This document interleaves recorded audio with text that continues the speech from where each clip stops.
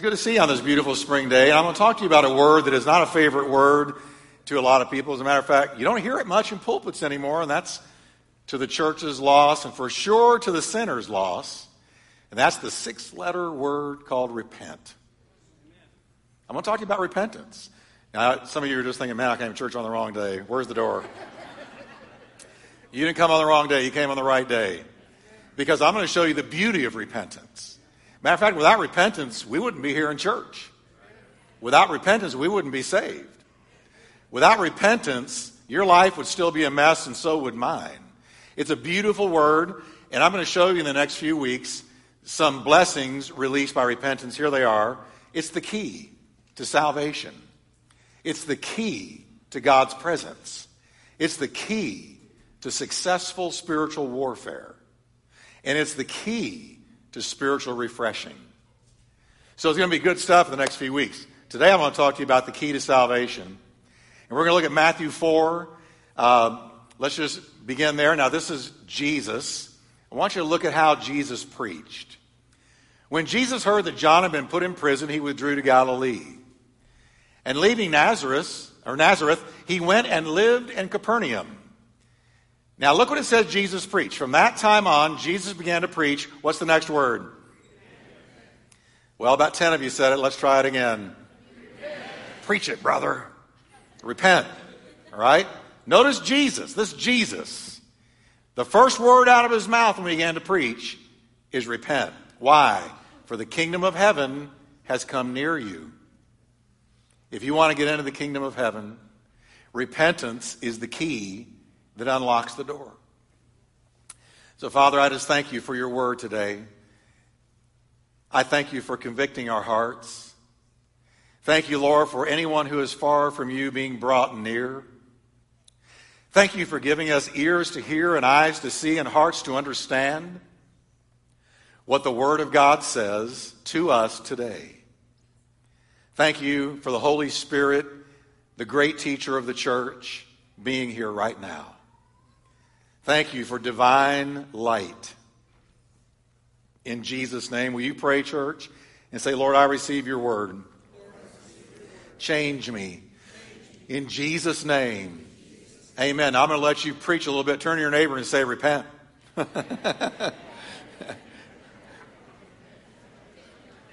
Some of you are going to go to the restaurant. Well, that's a repenting bunch down there at Turning Point. Now, I am going to begin a series on this today because I really believe this is a lost word. It's sad to say that, but it's a lost word in the body of Christ. It's not a popular theme in today's church. We kind of equate the word repent with ignorant, backwoods, sort of hellfire and brimstone preaching, and we frown on it. It's not sophisticated anymore to talk about repent. We shouldn't say it. Here's why. Because political correctness has gotten a death grip on Western culture, and it has also influenced the pulpit. So that we don't want to say repent because we don't want to offend anybody.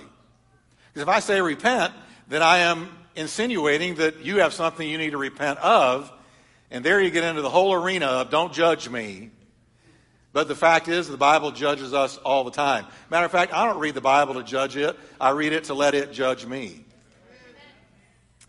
So I noticed that in a best-selling book in 1988, a man wrote, and this was a bestseller, it went everywhere, but the title was this: Whatever Became of Sin. Now, he could have written a part 2, Whatever Became of Repentance. Because if he's wondering where sin went, and he's talking about the absence of talking about it in the pulpit, and it not being as prevalent in messages as it used to be, then you also have to go, well, if there's no talking about sin, there's no talking about repentance. Because sin is what we are to repent of. If we no longer talk about sin, then how can I say repent? Unless I first talk about sin. So I don't know about you, but for me, we have got to get back to the Bible.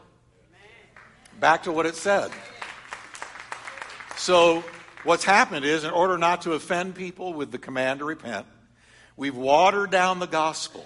And we've turned it into just another sort of self-help message or a motivational message. And it's not either of those two. Leave it to the devil to sully a word that is so crucial to everything God has for you and me.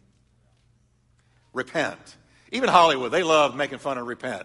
They always show some nutty preacher standing somewhere looking nutty, looking crazy, doing nutty things. And what is he always saying? Repent! And they make fun of it. But of course they're going to make fun of it because Hollywood needs to repent. Bad. But so do we. So does everybody. Now, the word repent is literally everywhere in the New Testament, starting with the ministry of John the Baptist. John the Baptist was the first preacher of the New Testament. And the first thing out of his mouth, let me read it to you. Mark 1 verse 4 says, John the Baptist appeared in the wilderness preaching a baptism of repentance for the forgiveness of sins. If you heard John preach, it's recorded he said this, repent, for the kingdom of heaven is at hand. So the opening salvo of New Testament preaching began with the word repent. Repent. When Jesus began his ministry, the Bible records that Jesus said, it says from that time on, Jesus began to preach. First word out of his mouth, repent, for the kingdom of heaven is at hand. Same as John. Jesus is saying, the kingdom of heaven is here, and I'm it. And if you want into the kingdom of heaven, you're going to have to repent. Repentance is the key that unlocks the door to everything God has for you and me. That makes it a beautiful word. That makes it a powerful word. That makes it an indispensable word. When the Holy Spirit fell upon the church on the day of Pentecost, a convicted and electrified crowd said to Simon Peter, men and brethren, what shall we do to be saved? And Peter answered with one word, repent. He said, you have to repent. When Jesus talked about the Holy Spirit in John 14, 15, and 16, he said the ministry of the Holy Spirit is this. When he comes, the Holy Ghost, he will convict the world of sin. And see, when he convicts of sin, it is so that we will repent. We are convicted, therefore we repent. The ministry of the Holy Ghost, the first thing the Holy Ghost did with you and with me, if you're a child of God, is he convicted us so that we repented. If he hadn't convicted us, we'd have never repented. And if we had never repented, we'd have never been saved. So the ministry of the Holy Spirit is to convict of sin so that we'll repent. I watched an interview of one of the best-known pastors in America. And in this interview, he said, we don't talk about sin and we don't talk about repentance. Because the people feel guilty enough during the week, so when they come to church, I don't want them to feel more guilty. And I thought, wait a minute. Because the way out of guilt is the blood, and the way to the blood is repentance. And so it's like, wait a minute, that's backward, because John said repent, Jesus said repent, the Holy Ghost says repent, the apostles all through the Bible said repent, so how do you not say repent? See, guilt and Holy Ghost conviction are two different things. You can be guilty all day long, but that's not Holy Ghost conviction. You can feel bad about something, but that's not the conviction of the Holy Spirit. Because the conviction of the Holy Spirit leads us always and evermore to the cross to repent. Guilt doesn't do that, and I'm going to show you that in a moment. When Paul the Apostle was speaking to the intellectual elite of Athens, he told them, God now commands all men everywhere to repent. That's all men. That's not some, that's not a few. That's not the really bad guys. That's not just prisoners or people in big trouble. But he said all men, everywhere. God commands all of us, everyone, to repent. When addressing the seven churches in John's Revelation, of the very first couple of chapters of the Revelation, we find Jesus addressing seven churches, and 5 of the 7 he tells to repent. And he also told us what happens in heaven when one person repents. He said, there is joy in the presence of the angels of God over one sinner who repents. Notice, he did not say who has a great New Year's resolution, or who is involved in rehab, or who kicks a habit. That doesn't make angels rejoice. He said angels rejoice when one sinner genuinely repents. There's a party in heaven when one sinner genuinely repents. When asked about a natural disaster, Jesus was approached by the story of the Tower of Siloam. There was a tower that fell, and when it fell on 18 people, and 18 people were killed, and they asked Jesus about this. You know, this week, I was on I-35 when that terrible wreck happened. I didn't see it happen, but I came up on it, and it was a 18-wheeler, and it was 5 vehicles total. 1 person was killed, 5 others were injured. If you saw the picture of this thing, the 18-wheeler literally crushed 1 car. It was terrible. They had shut down I-35 South for 5 to 6 hours, totally shut down. You could not get through for 5 to 6 hours. It was so bad. Now, Jesus heard about these 18. It was another disaster, something that happened naturally. There was that wreck on 35. There was this tower that fell. It was a natural disaster, like a hurricane or a tornado or something we would call a natural disaster. And instead of stepping into and saying, oh, that's just so terrible and I'm so sorry for that, Jesus used it as an opportunity to speak to the living about the necessity of repenting. He said, do you suppose that those 18 on whom the Tower of Siloam fell were worse sinners than all other men who dwelt in Jerusalem? I tell you no, but unless you repent, you will all likewise perish. See, we have a tendency when we see something bad happen to somebody, we say, oh, they must have really done something wrong. And they must have really done something wrong because look what happened to them. Look how that tower fell on them, or look how they got in that car wreck or that terrible disease. But Jesus said, no, it's none of that. Jesus said, let me speak to you who are still living. That unless you repent, you will perish just like them. They weren't worse sinners than you. They weren't. The person who died on 35 was not a worse sinner than any other sinner.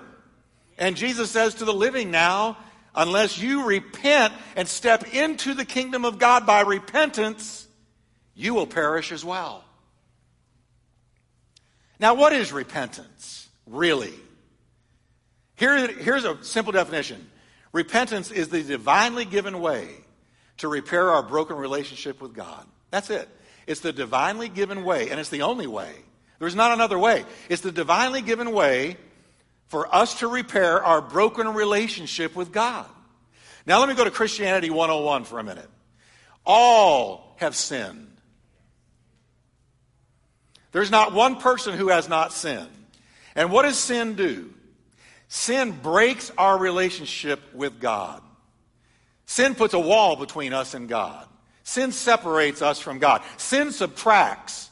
Blessing always multiplies, but sin always subtracts. And Jesus came and died on the cross as our mediator so that he could take your hand and God's hand and join them back together. He's the mediator. Now, I love the cross, the picture of the cross, because it's like this. The cross points up and it points this way. It points up toward heaven and outward towards men. It's like Jesus is taking us up towards God. When you go to the cross, he takes you up towards God after you allow him to gather you into his arms. He gathers you. He calls to you. Come unto me, all you who labor and are heavy laden, and I will give you rest. Take my yoke upon you and learn of me, for I am meek and lowly of heart, and you will find rest for your souls. For my yoke is easy and my burden is so light. God so loved the world, he gave his only begotten Son, that whoever believes on him would not perish but have everlasting life. So on the cross, Jesus is looking up on our behalf. He takes us up to God, and his arms are stretched out this way, saying, come to me. Come to me. Come to me. And when you come to me, you must come by way of repentance. See, the cross is useless. It means nothing unless you avail yourself of the call of the cross. And the call of the cross is repent. Repent. And let the blood shed on that old tree, let the blood that Jesus shed cover your sins. And when you do, he takes your hand and he takes God's hand and he joins you together back into relationship with God. He's our mediator. He's our attorney. He is our peacemaker. He has broken down every wall and brought us into relationship with him. But unless you repent, it's meaningless. It's meaningless. To repent means to have a change of mind. It means I was going this way, but now I'm going to turn around and I'm going to go this way. I have changed my mind. It means a real change of mind. It involves turning from sin to God. Like I said, it's not just kicking a habit. It's not just saying, well, I'm going to do better this year, lose some weight, go on a diet. That's not what it is at all. It means you're going down that broad way that leads to destruction that Jesus talked about, that broad way that leads to destruction. You're going down, you're running down it.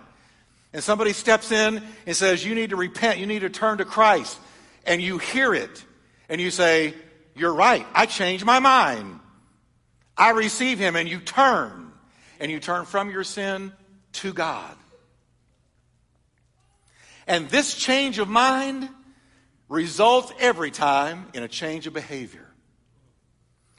True repentance involves surrendering your entire life, your whole being, both mind and body, to God's will as revealed in the Word. When Jesus said, God so loved the world, he gave his only begotten Son, that whoever believes on him, he wasn't talking about believing on him in the sense of, oh yeah, I believe that Jesus lived back there in history. Oh yeah, he's a genuine historical figure. He was there 2,100 years ago, great guy, went around saying great things. I like him as much as I like Buddha. That's not what he's saying.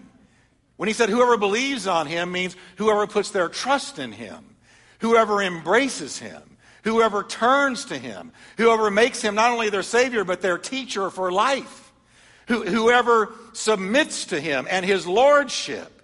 That's what believe means. A change of mind always brings a change of lifestyle. Now, with that in mind, there's two kinds of repentance revealed in the Bible.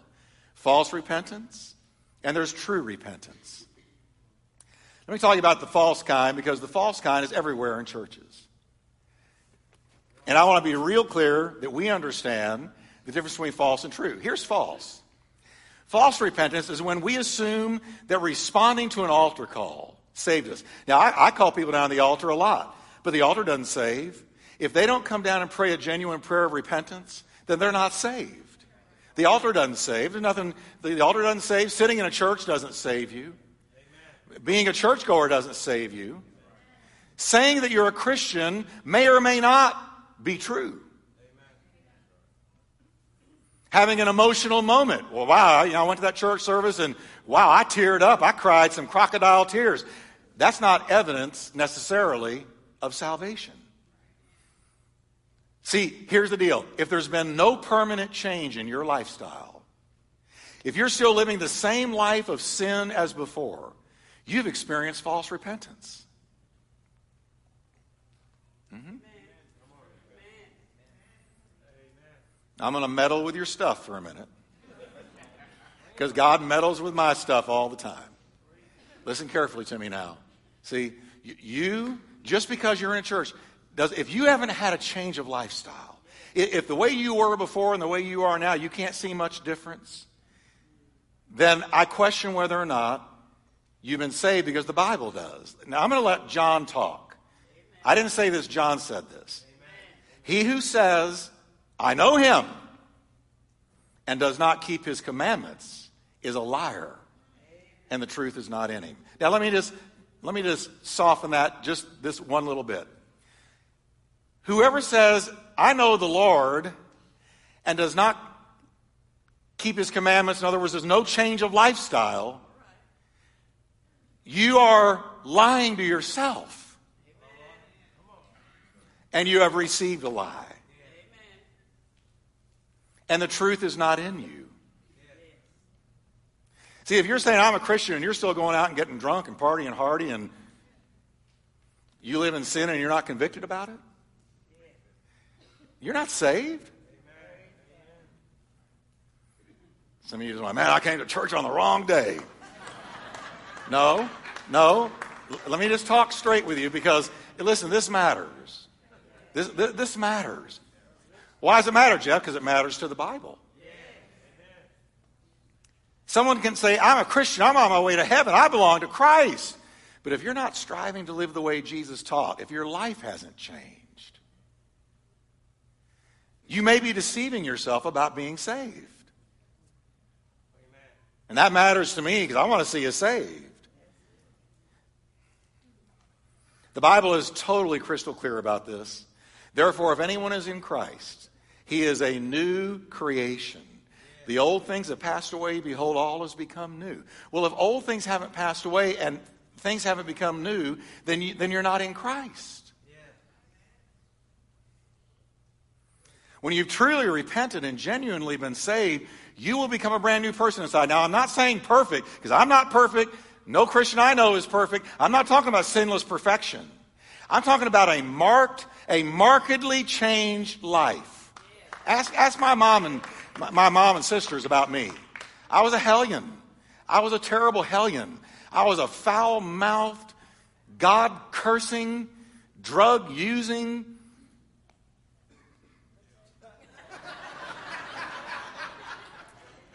I mean, hey, I loved sin. I loved iniquity. I couldn't wait to break the law. I was bad. But then sitting in jail, I heard God so loved the world, he gave his only begotten son. I said, wow.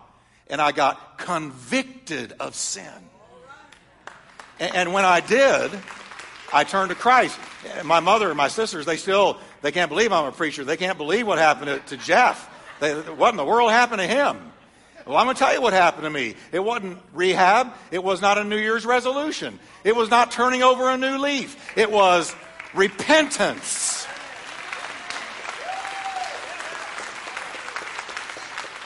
And when I repented, then it opened the door to the kingdom of God for me. I was saved.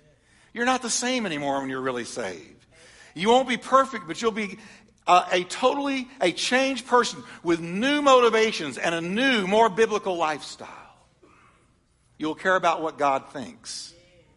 The Bible teaches that true repentance is the necessary key to unlocking the door to salvation. Without it, you can't be saved. That's why the first word out of John, repent. Jesus, repent. Peter, repent. Paul, repent. Let's say you're in a burning house that is quickly burning down, and you're trapped in it. The flames are getting closer and closer, and you're choking on the smoke. And right about then, somebody appears out of nowhere and hands you a key. And they say, you see that door? It's been locked, but that's the only way out, and I'm giving you the key that unlocks the door for you to get out of this burning house. Let me tell you, you don't care what that key looks like. You don't care what it feels like. You don't care what color it is. You don't care what it's shaped like. All you know is this is the most beautiful key that's ever been handed to you, because this key is going to get you out of the burning house. And you run and you unlock it and you get out and you're safe. Listen, that's the way I see repentance. It's a beautiful key, because it gives us escape from the burning house of hell, and to one day step through heaven's gates. And without repentance, we will never get there. Jesus, repent. John, repent. Paul, repent. Peter, repent. You've got to repent. We may not like the word, but it's a beautiful word. And I'm going to show you in the next few weeks, it's an incredibly powerful word as far as releasing onto us so much of what God has for us. When writing to the Corinthian church, the Apostle Paul distinguished between true and false repentance by talking about two different kinds of sorrow. He said, let me show you what false repentance and true repentance look like. He said, now I rejoice, not that you were made sorry, but that your sorrow led to repentance. For you were made sorry in a godly manner. So the sorrow came from God. Catch that. The sorrow he's talking about that led to salvation came from God. For godly sorrow produces repentance, leading to salvation. Can I read that again? Godly sorrow, the sorrow God gives, produces repentance, which then leads to salvation. Not to be regretted. You're never regretted. Who can regret that they got saved and delivered from hell? Not to be regretted. But the sorrow of the world produces death. Now there's the second kind of sorrow. So there's godly sorrow and there's worldly sorrow. What's the difference? One leads to death, the other leads to salvation. What's the difference? I'm going to tell you what worldly sorrow is quickly. Worldly sorrow is when a person is sorry over the loss, or the disappointment, or the shame, or the ruin, or the sickness caused by their sin, but they're not sorry for the sin. They're sorry about what it did. I have visited so many people in jail. Some have repented, some have not. And the ones who have not, here's what they'll say. I'm so sorry for the consequences that what I did have brought upon me and my loved ones. I hate that I got caught. I hate that I'm in here. How could I have been so stupid? And they don't once say, oh, I sinned. My problem is sin. No, they're just sorry for the consequences. This is illustrated by the repentance of Judas, which was false. We're told that Judas, seeing that he, Jesus, had been condemned, was remorseful and brought back the 30 pieces of silver to the chief priests and elders, saying, I have sinned by betraying innocent blood. And they said, well, what is that to us? In other words, we don't care. Then he threw down the pieces of silver in the temple and departed and went and hanged himself. Now, wait a minute. He had guilt. He had worldly sorrow. He had remorse. But notice with me, he did not once consider going to God and repenting. If he had gone to God and repented, the guilt that brought him to take his own life would have been removed. But he didn't take care of the guilt by going to the cross, which is the only place to genuinely get rid of your guilt. So, Judas was remorseful, but it never says he repented. He didn't take his sin to God. He never went upward with it. It was all this way. It was never upward. It was outward. So worldly sorrow is grief for the consequences rather than the sin itself. But David, when David committed adultery and when David murdered, David had a totally different reaction. He shows us exactly what true repentance looks like. David writes about it. And we see the first thing about David's repentance, I'm going to read it to you, is David's conviction, his sorrow was God conscious. It was sorrow over having sinned against God. It wasn't sorrow about being caught, because Nathan caught him. Nathan confronted him after 3 years of denial, 3 years of a lack of repentance on David's part. Nathan finally confronted him and pointed his long prophetic finger at him and said, you are the man. And when he said, you are the man, he came under Holy Ghost conviction. And here's the way it looked. First, it was God conscious. It was God-word. David wrote, against you and you only have I sinned and done what is evil in your sight. He's saying, God, I'm sorry I hurt you. I'm sorry I sinned against you. The consequences are terrible. Oh yeah, the consequences are falling all around me. My own son has turned against me. I've lost Ahithophel, my counselor. There's going to be a mutiny against me for the whole kingdom. I have a divided kingdom. The consequences are huge. But David's concern was not about his suffering, but the fact that he had hurt a holy God. You see? That's Holy Ghost conviction. That's godly sorrow. That's not worldly sorrow that never looks up. It's godly sorrow that first looks up. The second thing I see about his sorrow, godly sorrow, is that his godly sorrow agreed with God's verdict. David writes, so you are right in your verdict, and you are justified when you judge. See, godly sorrow comes into agreement with what God says about our sin. See, we're living in a generation right now, they don't want to hear it. They don't want to repent. You tell some of the people out there in that world right now, they have sin and they need to repent, and they'll say, don't you tell me what I need to do. I'm fine. I'm okay. You're okay. We're all okay. There's no sin. As a matter of fact, there's no such thing as sin. And don't judge me. And there's no repentance at all. But when you get convicted by the Holy Spirit, first thing you do is you say, Lord, this happened between me and you. And second, I agree with you, Lord. You're right. I sinned. I sinned against you. You're right. It's sin. It's not a personality defect. It's not only what somebody else considers wrong, but Lord, you say it's wrong. And so I receive your take on my sin. Godly sorrow says, I deserve your judgment, Lord. Your assessment of my sin is right. Now, third, godly sorrow always seeks God's forgiveness. The Holy Ghost will always lead us to the cross where the blood was shed. If we confess our sins, He's faithful and just to forgive us our sins and to cleanse us of all unrighteousness. So, godly sorrow causes us to go to God for forgiveness. Judas didn't. He just talked to the Pharisees, threw his money back in the court, went and hanged himself. But David prayed. I love this. It's so beautiful. David said, sprinkle me with the cleansing blood, and I'll be clean again. Isn't that beautiful? I want us to read that out loud together. It's so beautiful. I just want us to read it out loud because it's so true. When you sin, here's what you pray. Let's pray it. Sprinkle me with the cleansing blood, and I will be clean again. Let's keep going. Wash me, and I'll be whiter than snow. One more. Hide your face from my sins. Blot out all my iniquity. Notice his prayer. Sprinkle me, wash me, blot out. He knew that the only answer was God. That's the only answer. True repentance says, Lord, please forgive me. You're the only one that can take care of my sin problem. Please take my sin away. That's true repentance. One more thing. Godly sorrow leads us to forsake our sin every time. If it's godly sorrow, if you're being convicted by the Holy Ghost will always do this. You need to repent, and while you're repenting, you need to lay that thing down, put that thing down, walk away from that thing, whatever it was you're repenting of, you need to get rid of it.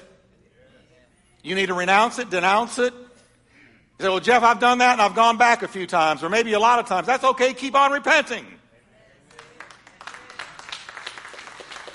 Because one day, you'll find that you're free from it.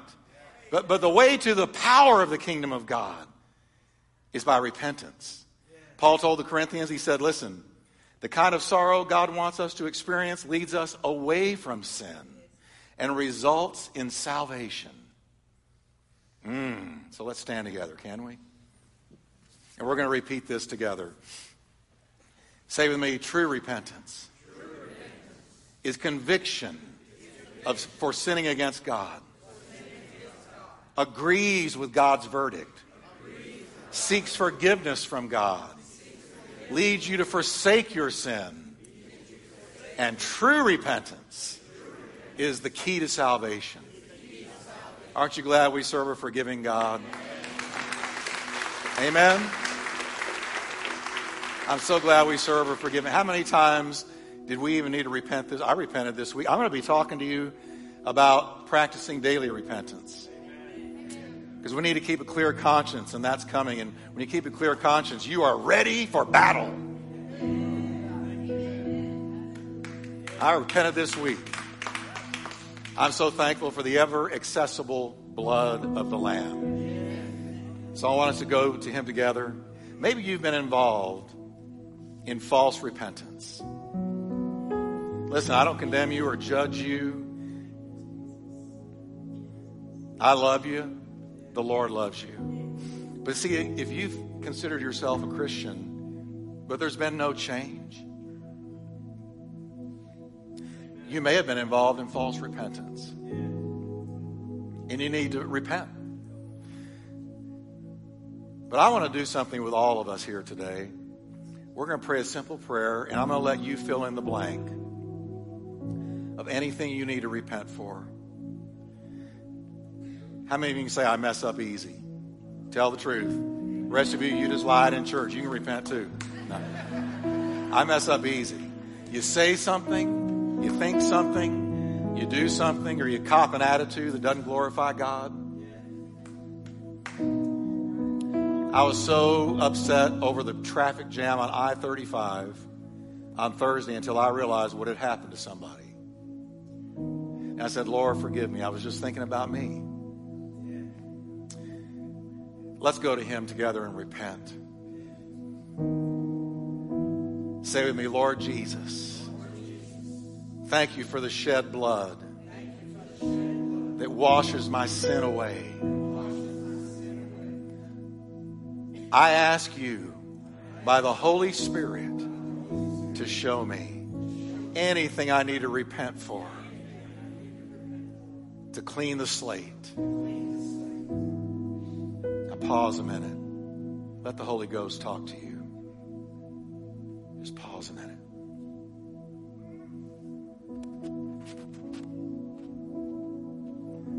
I'm not asking you to come under condemnation. I'm asking you to come under conviction. Satan condemns. God convicts. Now, say, Lord, forgive me for, and you fill in the blank. And repent.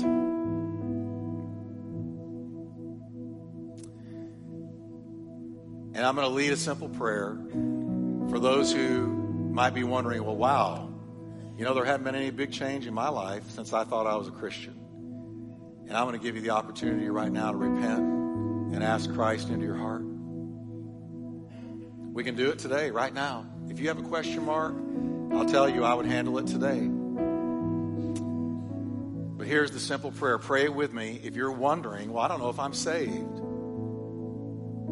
Pray it with me. Say, Lord Jesus, I believe you died for me and rose from the dead so that I could be saved from my sin. I repent for the sin that has separated me from you.